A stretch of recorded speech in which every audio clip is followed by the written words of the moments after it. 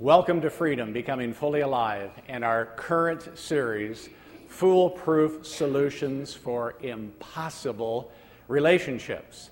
The title of our session today is Let Go of the Fool in Your Life and Live. Let's pray. Lord, thank you for this time. Thank you for this day. Thank you, Lord, for reminding us that it's never too late for a fresh start. Your mercies are new every morning.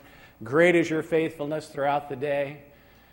And Lord, not a fresh start for the sake of a fresh start, but one that leads to freedom in you, Lord. Free to love, free to be loved, free to give, free to receive, free to live like the son or daughter you've destined us to be, fully alive and free, not defined by any human being, not defined by a person, place, or thing, not defined by a fool or anybody else, but defined by the living God, the one who's always right, the one who is the authority, the only true God. That's you, Lord, and we commit this time to you. We open our hearts to receive, and I pray that each one will be free to receive today all that you have and more, because we know that with you, there's always more that we can even think or pray or ask. In Jesus' name, amen. Well, here we are, stepping into the flow of freedom. I've got a theme passage today. It's taken from Proverbs 26, verses 4 and 5. Proverbs 26, 4 and 5. It's one that we have referred to before, but today it is the theme passage. In that scripture it says, "Do not answer a fool according to his folly, or you will be like him yourself. Answer a fool according to his folly, or he will be wise in his own eyes." Today's session, as I already mentioned, let go of your fool and live. Referring to this book that I've mentioned before, Foolproofing Your Life by Jan Silvius. It has inspired this series. It's a great book. We have copies on the table. I encourage you to get one. If money is an issue, if it's not in the budget, don't let that stop you. We want you to have a copy of this book if you want one. It'll be a great blessing to you. But to start things off today, I'd like to quote Jan from page 199. Page 199, and here it is. It gives a little more context and a little more definition for what we're going to be talking about today, and that is what it really means to let go of your fool and live. We don't want letting go to be a trite-sounding phrase. I know you know what those are like. Perhaps in your Christian life you've heard a lot of phrases that sounded trite to you. One thing about it, though, things aren't trite when there's revelation. Knowing Christ as our sufficiency might sound trite to someone, but it isn't if he is. To say he's enough, to let the Lord be enough, might sound trite to some, but it isn't trite if he is enough. Trusting God, we just need to trust God. Some people object to that and say, oh, that just sounds like a trite-sounding phrase. Just trust the Lord. Well, the Bible does teach that, obviously. Trust in the Lord with all your heart, lean not unto your own understanding, in all your ways acknowledge him, and he will direct your paths. Proverbs 3, 4, and 5, verses 4 and 5. And here we are, letting go. Is this going to be another one of those trite-sounding phrases? Just let go. But what does that really mean? I love to get specific. I love it when we can get practical, because I believe God is specific. And he is practical. Shoe leather, street level, applicable, relevant Christianity. His life. Word made flesh, if you will, living out from his life. Well, here it is in the book, Letting Go. What does it really mean? Referring to what she has said. Letting go is the hardest challenge you face, but because it requires you to lay down every weapon, hook, rope, cord, or device you have for maintaining control. Let's take a closer look at that. Letting go is the hardest challenge you face because it requires you to lay down every weapon, hook, rope, cord, or device you have for maintaining control. When you let go, you determine to trust that God Himself will faithfully handle whatever situation your letting go creates. Because when you let go, there will be consequences. When you let go, there will be situations. But are we going to trust God with whatever that means? Let's take a closer look.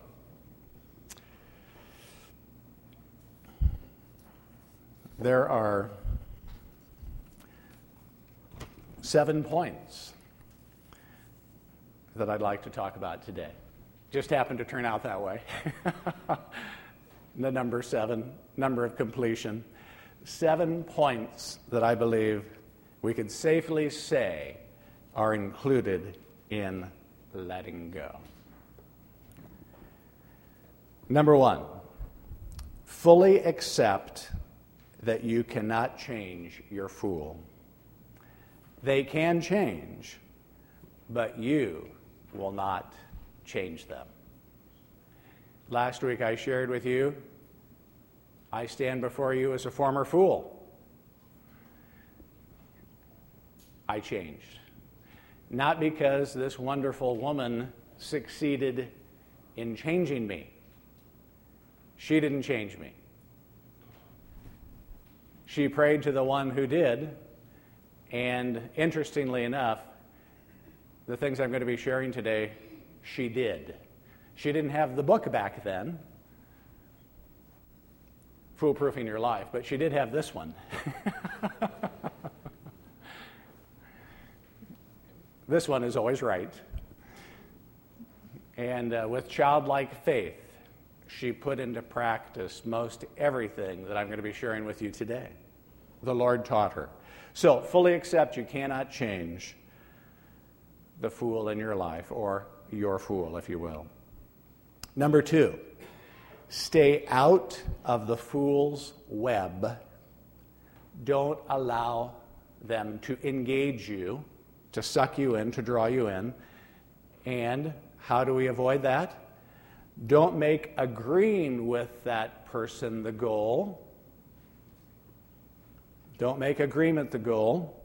Number 2, don't make being understood. If it's so important to you that they understand what you're trying to say and what you're trying to do, and they validate it, they understand it, they acknowledge it, don't even make that the goal.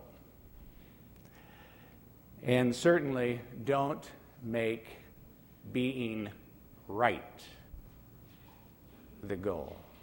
Because, as we have shared before, shifting back to the 2 previous sessions and the 2 previous theme verses, remember in Proverbs 16:22, the New American Standard Version, shared that last week, understanding is a fountain of life to him who has it. What we need is understanding. But the discipline of fools is folly. And then couple that with what it says in Proverbs 1:7 from the first session of this series. The fear of the Lord is the beginning of knowledge, but fools despise wisdom and discipline. A fool will not respond to wisdom. The fool will not respond to your wisdom. You will not change the fool in your life with a good argument. You will not be able to present a good enough case. Because it's foolishness to them. It's folly to them. And even to discipline them has no effect. There is one who can get through, but it isn't you. And it isn't me.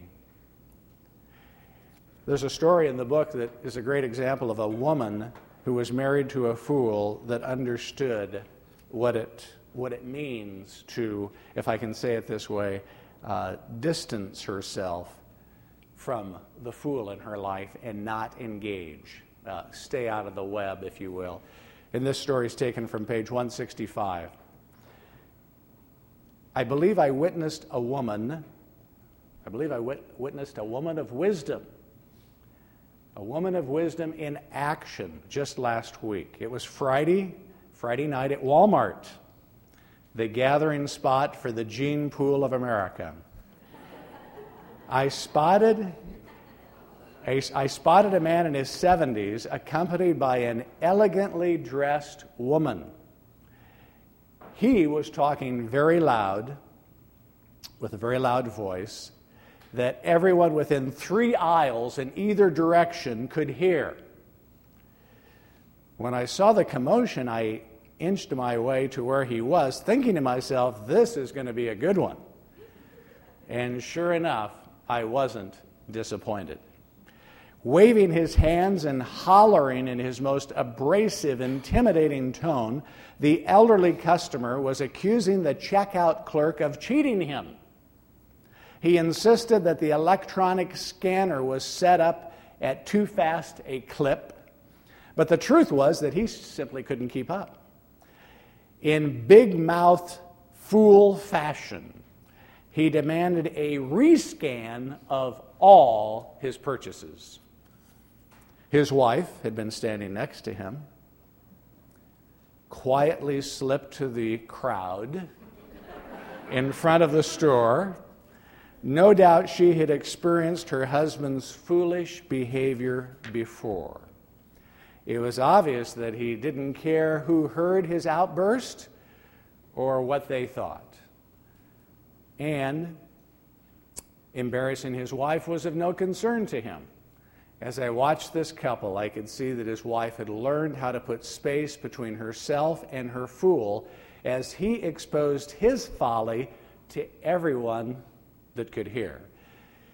She neither shouted nor pouted. She just knew she needed to step back and get out of his way. A woman of lesser wisdom would have tried to rescue him from his situation or would have taken him on with an argument. This woman didn't either. She laid down whatever words were on the tip of her tongue and let her husband go his foolish way. She did not have to be a part of the crazy scene, and she was mature enough to know it. She didn't engage. Have we been in those situations with a fool?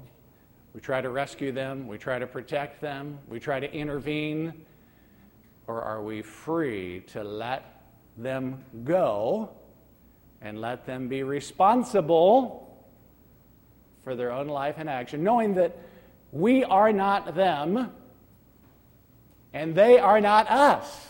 It's true. Whether it's a spouse or a child or whoever, they are who they are. We aren't the same person. We're not guilty by association, though we may feel that way. We may feel the shame of those kind of events. Where there's embarrassment, often there is shame.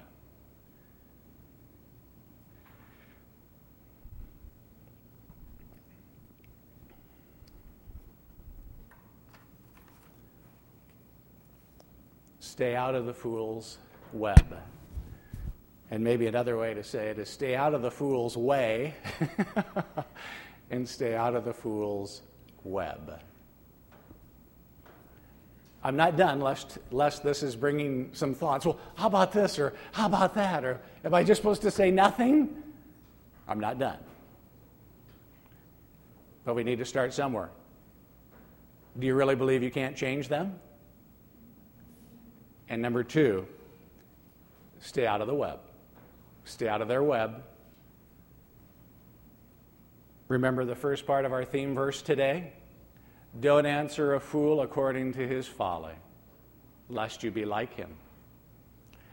Then number three, overcome evil with good. Don't respond in like manner. Don't react to them in the same way they're acting toward you. A verse that would apply here is actually found on page 169 of the Foolproof book. And it's Romans 12, 17 through 21, New American Standard Version. Never pay back evil for evil to anyone. Respect what is right in the sight of all men. If possible, as far as it depends on you, be at peace with all men. Never take your revenge. Never take your own revenge. Never take your own revenge, beloved, but leave room for the wrath of God. For it is written, vengeance is mine, I will repay, says the Lord. If your enemy is hungry, and by the way, I might say, things could get so bad that it could even start feeling like the fool in your life is an enemy. So again, settle it at the extreme. If they're not an enemy, it'll still settle it. If you settle it at the extreme, surely the extreme will be settled. If your enemy is hungry, feed him. If he's thirsty, give him a drink. For in so doing, you will heap burning coals on your head. In so doing, it will be a sweet fragrance to the Lord. It'll be an act of worship to the Lord. It'll be a sweet aroma to the Lord. This kind of behavior coming against that kind of foolish behavior in the opposite spirit. That is one of the biggest challenges of relating to a fool, is the challenge of not reacting to them the way they're acting toward us.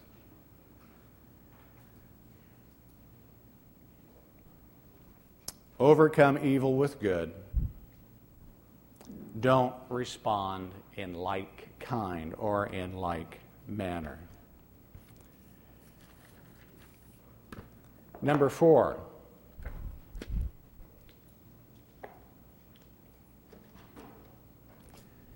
You've probably been wondering why this hasn't come up sooner. But here it is. Forgive your fool.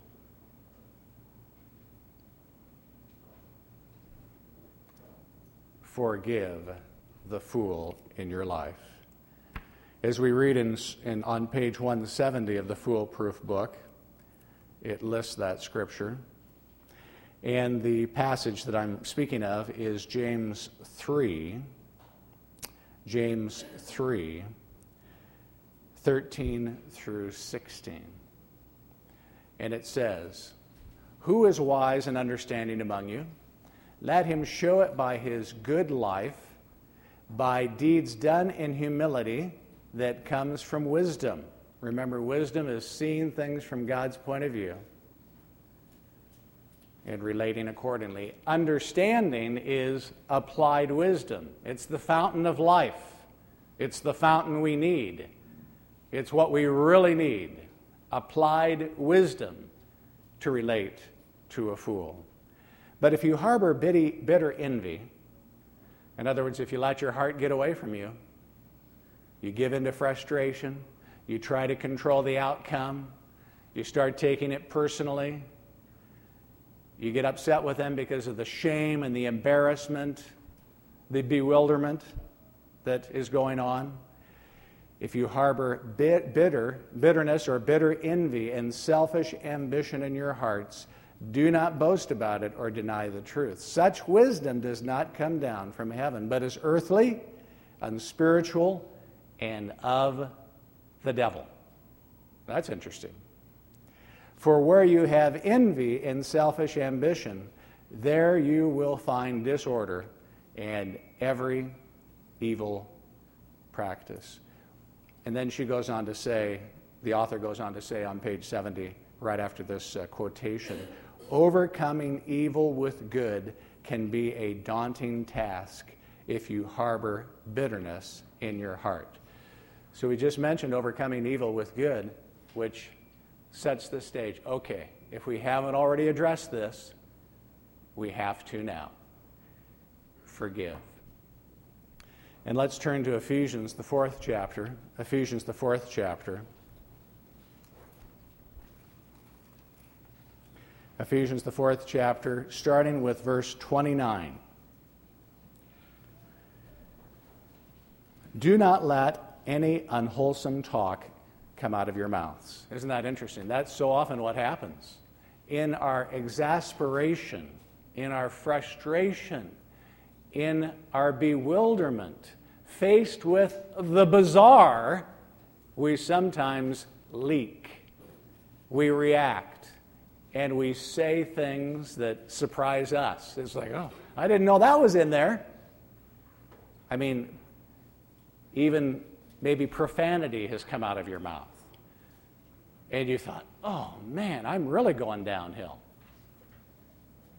But the mouth speaks out of the abundance of the heart. And let this be a warning. Let this be an indicator. Let this be an alarm that if we're reacting, if we're not responding to the Lord, but instead reacting in like kind, we're leaking when we get bumped, we're spilling, let that be an alarm. Let it be a good thing in the sense of, I've got some heart issues here.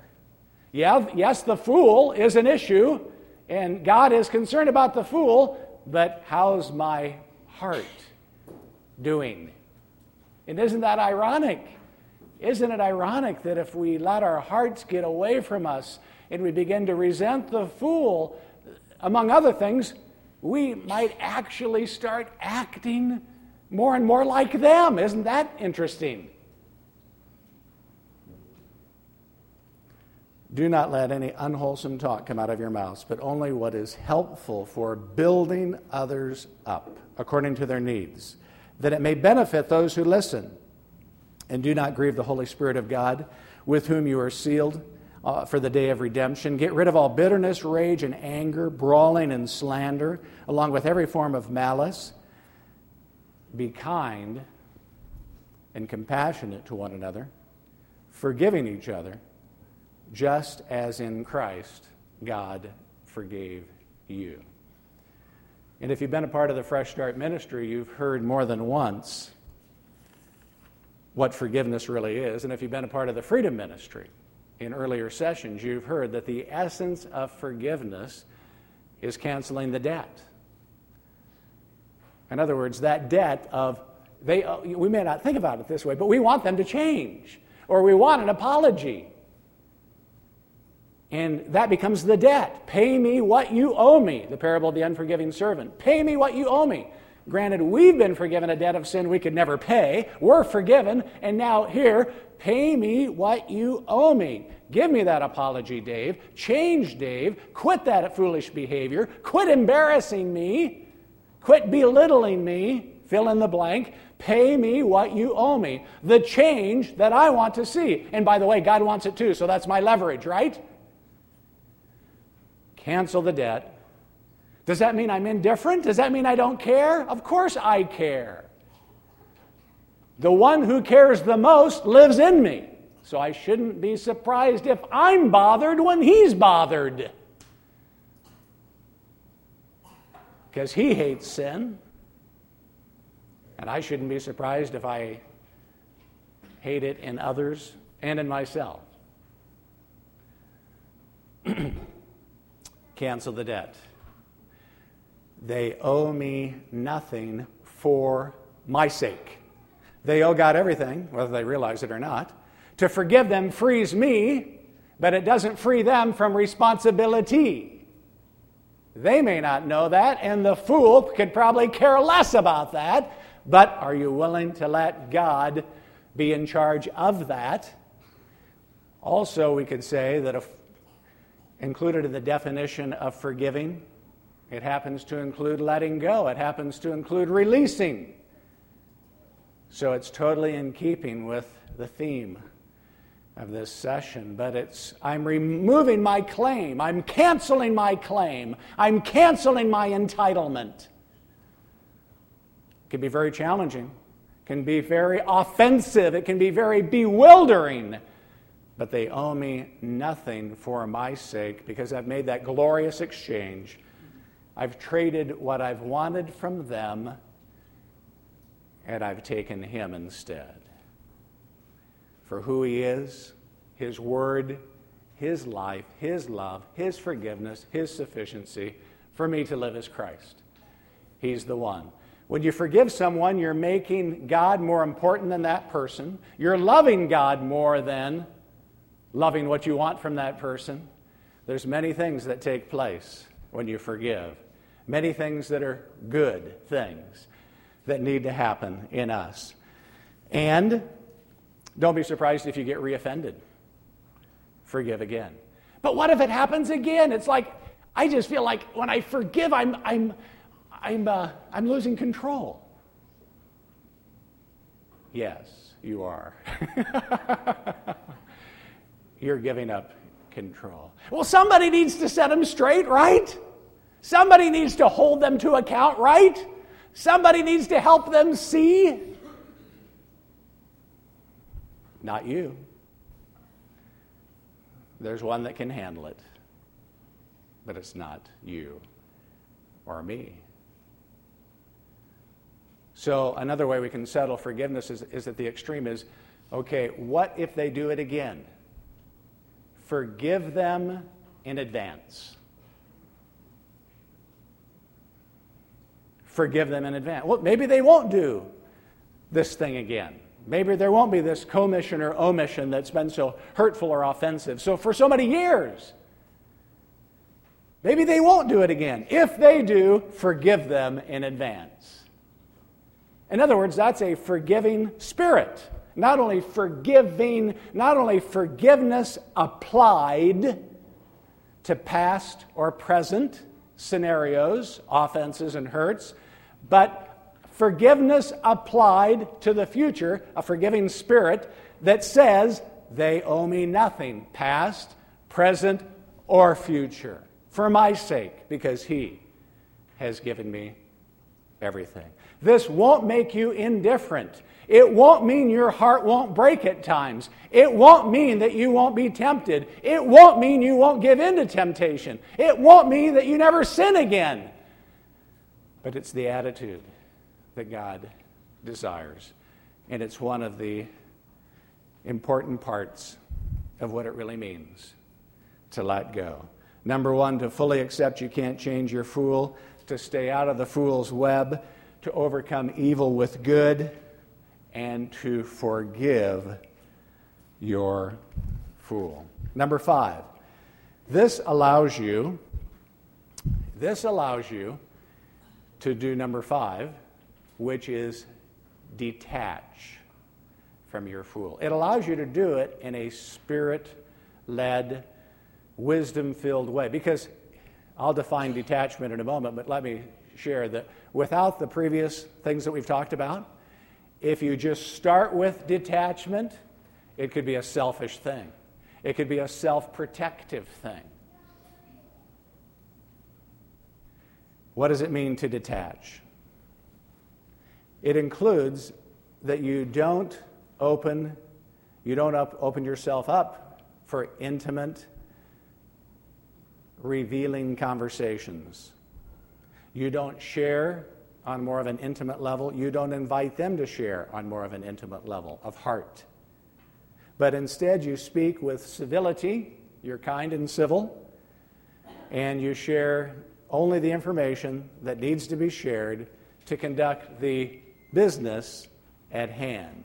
Again, not engaging in combat, staying out of the web, not responding to foolishness, but you could call it poise under pressure. Maintaining poise under pressure. They may accuse you of being fake. They may accuse you of you just won't share with me. You won't talk to me anymore. But you are not obligated to open your heart up to just anybody. As we've been talking about many times in freedom, free to love, free to be loved, free to give, free to receive, free to have an intimate relationship with your husband or wife, free to have an appropriately close heart-to-heart relationship with someone else on God's terms, but not obligated to share on more of an intimate level with someone who is not relationally trustworthy. You don't have to prove you can take it. Well, I'll share my heart, but I know they're just going to stab it again. I know they're going to mock me. I know they're going to ridicule. I know they're going to find fault. Do you have to prove you can take it? Lord, I'm willing. I'm willing, Lord. There are some things I'd like to share, but it isn't safe to share because their response is not going to be a blessing. Their response is not going to be edifying. Their response is not going to be helpful. It's not necessary. I'm willing to. That's key. I'm willing to, as opposed to, I'll never share my heart with them again. Lord, I'm willing to. It's a wisdom. It's a wisdom issue. But I hope you see the strategic place of this particular part, because if you apply this before you forgive, you're just building a fortress. You're just building walls, and behind the walls, you're bitter and unforgiving, and the only purpose for those walls are to protect you. That's not God's design. We need to be willing to be hurt again. If we've made any vows, I'll never let them hurt me again. I'll never let them embarrass me again. You must renounce that vow today in Jesus' name. Because I assure you, you will be hurt again. You will be embarrassed again. If not with them, with someone, you won't avoid it. Welcome to planet Earth. It's all part of the training, too. It's all part of the making of a man, the making of a woman, the molding and the shaping of the same. It's all a part of us becoming. Jesus himself, again, the ultimate, the supreme, the extreme. Nobody more mocked than he. Nobody more rejected. Nobody treated more unjustly. He was not a victim. He came to do the will of the Father. But even he, when he was going through the trial, didn't have to say much, did he? Didn't have to defend himself. Didn't have to be right. Because he knew who he was. He knew whose he was. He knew why he was here. And he was on a mission. That's why we have to have that settled anyway. With or without a fool in our life. Those are themes we've been talking about in freedom for weeks and weeks at different times. That's what God wants for all of us, free to be the real you, with or without a fool. But if you have one, again, how do you relate? And detach, in the way I've defined, is a part of what you can do, which is really another application of our theme passage for today. Don't answer a fool according to his folly, lest you be like him. Answer a fool according to his folly, lest he be wise in his own eyes. So, in other words, you're free to share, but wisdom to share on the level of sharing that is wisdom, that's appropriate. And they may say, oh, you're just so superficial. Isn't it ironic? They want to flush you out at times. They want to hear your heart, only to ridicule it, only to stab it, or to respond in some other way. It could be a situation where the family dynamics could include you share your heart and the other person reacts and is overprotective. That's not a blessing. Or if somebody's hurt you and you're sharing that with your mom and dad, and you share that with them, and then they overreact, they want to crucify that other person. That's not a blessing. So it's like, the ironic thing of it is that that parent or that family member that would really like to have a closer relationship with you, that husband, the wife, family member would like to have a closer relationship with you, but what they don't realize is if they react like a fool, you won't be able to share on a very deep level with them, which then they sabotage themselves because they want to have more meaningful conversation, but you can't.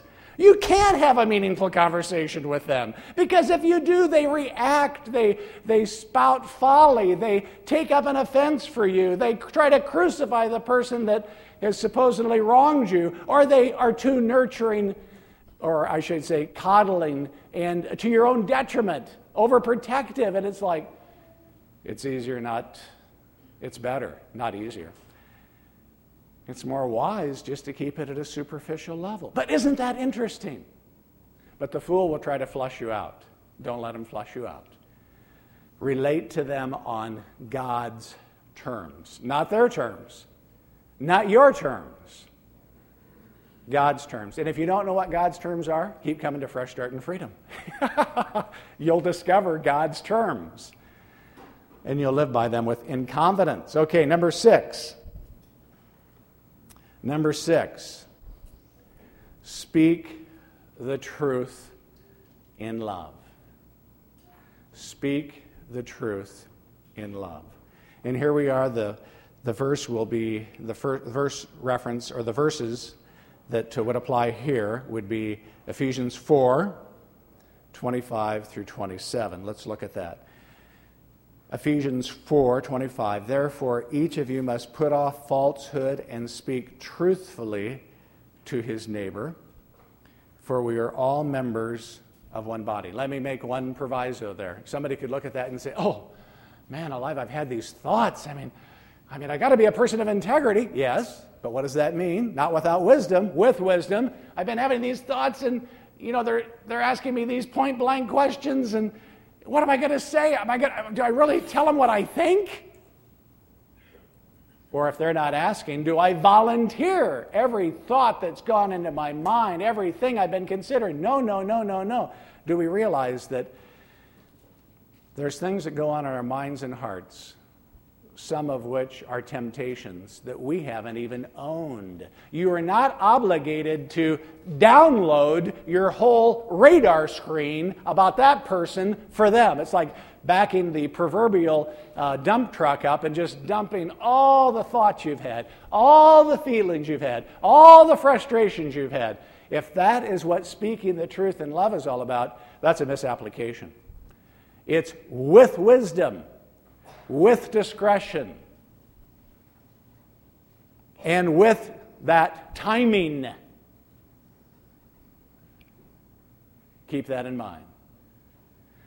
Because I wouldn't want you to leave here today, those of you that are very conscientious and those of you that have obedient hearts, which I hope is everybody, and think, oh my, I've been holding back. I got to tell them what I really think. Well, speak the truth in love with wisdom. And again, I go back to our theme passage. Don't answer a fool according to his folly, lest you be like him. At that point, it's saying nothing. Nothing. Not even the truth. Nothing. Or, next verse, answer a fool according to his folly, lest he be wise in his own eyes. Then it's truth for sure. As a former fool, there were times when I was spouting folly in Mindy's direction or at family gatherings. The fool was gushing forth folly many times. And there were times that she and they, who were at the family gathering, said nothing. Now, I'm not saying that they were necessarily thinking of this verse. They may have been in shock. But nonetheless, they said nothing, which is exactly what I needed, because then what the fool had just said was ringing in the fool's ears, and I was becoming convicted. But then there were times when Mindy would speak the truth. She'd quit attacking me back, but she'd speak the truth to that situation. She would, not defending herself, but whatever was true, she would speak it in regard to the folly I had just spoken. And I can remember time after time, I knew she was right, but I didn't let her know that. And she might have thought, see, I'm not getting through. I speak the truth, but it's having no impact on him. It was. I just didn't want her to know that it was. But it was. It was having impact. So I say that to encourage you. Don't decide that when you do speak the truth in love, that it's having no impact. It may be having more impact than you realize. But it shouldn't be, your goal shouldn't be that you change them anyway. It should be enough that you deliver the package of truth. Deliver the package. What they do with it is up to them. It's not up to you. Have it be enough that you deliver it. And one point that Jan Silvius brings up in the book, which I thought was a good point, many good points, could it be that when you speak the truth out loud to them, not attacking them, attacking the issue, staying on issue, speaking the truth to the issue, not tearing them down, not saying, you'll never change, you're so bitter, you're so foolish, you're so this, you're so that, none of that, but speaking to the issue at hand, correcting whatever's been said by speaking the truth into it. Could it be that the greatest benefit for you speaking the truth is for you? You need to hear it. You need to be reminded. You need to be validated. It may have no effect on them, but if it's true for you. Let that be an encouragement to you. Speak the truth. You must speak the truth with strength and dignity. In so doing, you are assuming responsibility and not leaving up to your fool to define you or your relationship with him. You can speak the truth. The fool may say some things that come across like he or she is trying to define you and making attacking statements against you. You may say nothing. You may choose to not answer them. But if you do answer them, speak the truth into that situation. And be prepared for them to have a rebuttal. Be prepared for them not to allow you to have the last say. Be prepared that they'll want to get the last word in. Let them have the last word. Here again, you'll get in the web if being understood is the goal. Agreement or being right, stay out of the web. Let them have the last say. And then finally, number 7. And there really is not a limitation, but because there's always more. But number 7 is pray. And what kind of prayer are we talking about? We're not talking about putting our trust in our prayers. We're not talking about, oh, okay, help me pray it just right. You see, the problem here is I'm not saying it right.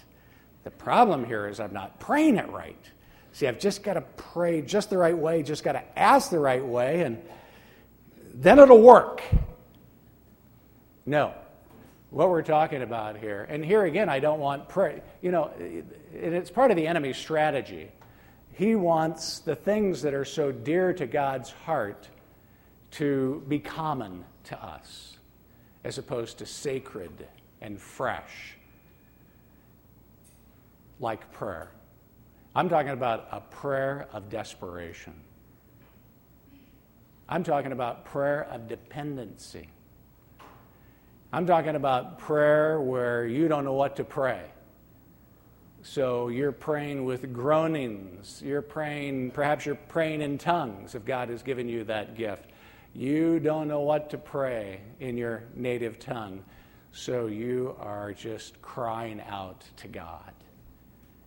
And in desperation and in dependency, fully convinced as you pray that you cannot change your fool, that you realize you got in that web again and you've got to stay out of that web, and you can't respond in like kind. You must respond in the opposite spirit, overcoming evil with good.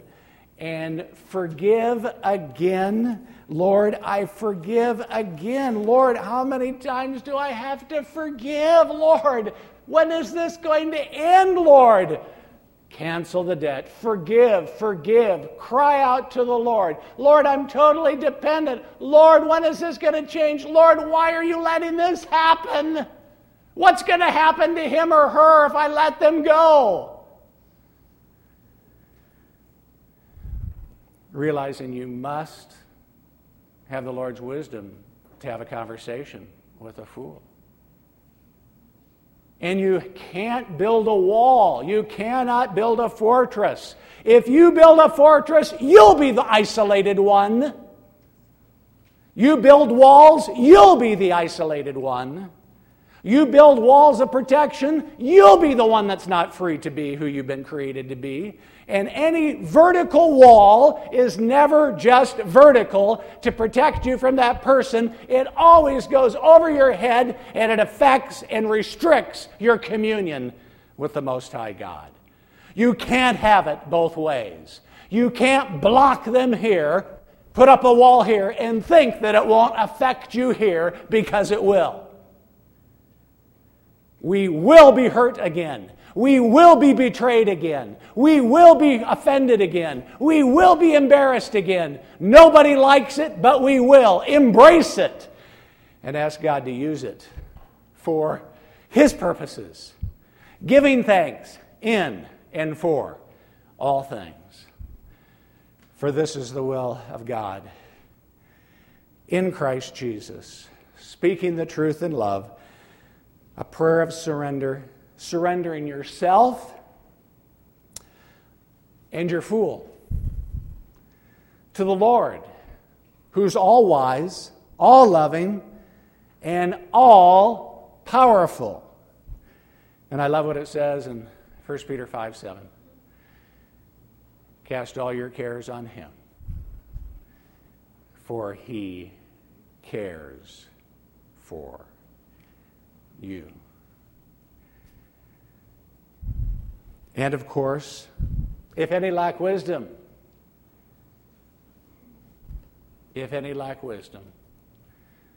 ask. I thought it was interesting as I was looking at this again last night. I thought the positioning of that verse was interesting.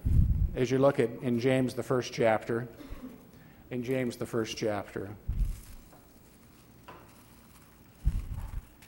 where it says in verse 5, if any of you lack wisdom, he should ask of God. Ask God, who gives generously to all without finding fault, and it will be given to him.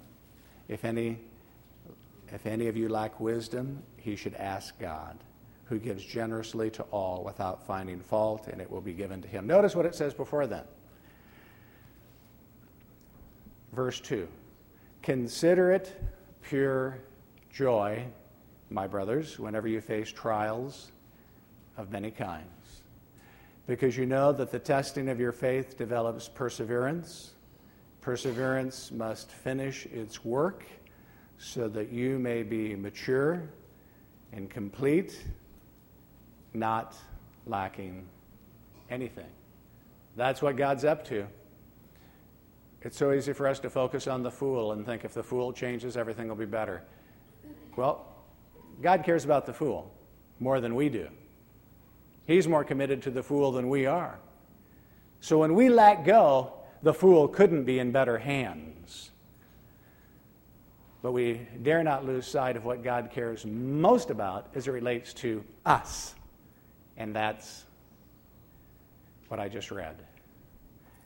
that we would become a people perfect and complete, lacking in nothing. Conformed to his image and seen clearly from his point of view, which is wisdom.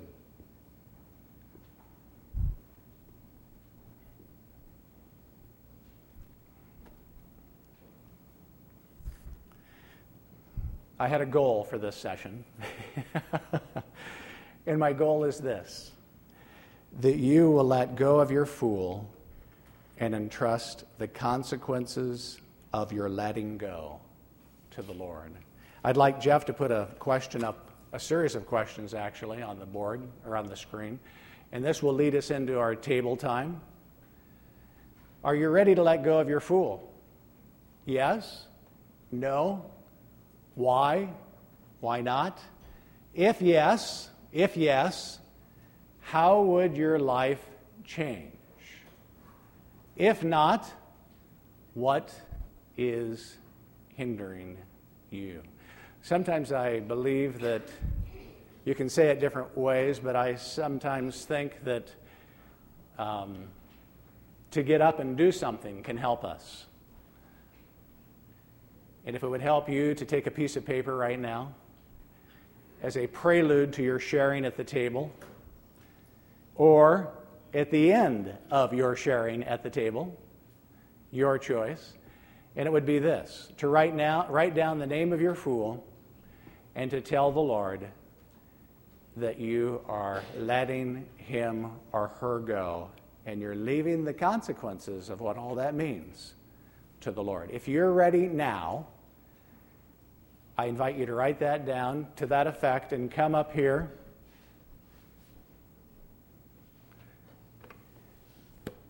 And lay it at the cross. The place of death, the place of separation. Death is separation. The fool may not cease to exist. The challenge may not cease to exist, but you, in a whole new way, can be separated from the power of that. You can be separated from the power of the fool, the effects that the fool is having on you, and you can let go and live again. And sometimes it helps to be specific. It always helps to be specific.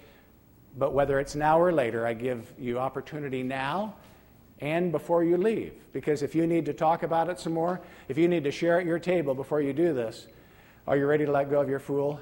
If the answer is yes, then by all means, without delay, write it down and come to the cross, the place of separation, and separate it there, exchanging the fool and all that you've wanted for the fool, and the role that you've tried to play with the fool, the martyr, the hero, the deliverer, the one who's going to help this fool live. Let it go.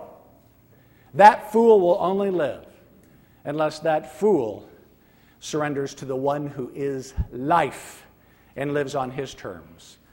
You can let go and live. If you don't, then using the mountain climbing analogy that we've talked about the last couple of weeks, you'll be continuing to climb the mountain of life, and you'll be taking the fool with you, and the fool could be your very downfall. Let the fool go and live. So I'm going to pray, and then you can respond now. And if not now, have your table time. Leaders facilitate everyone sharing answers to one or more of these questions.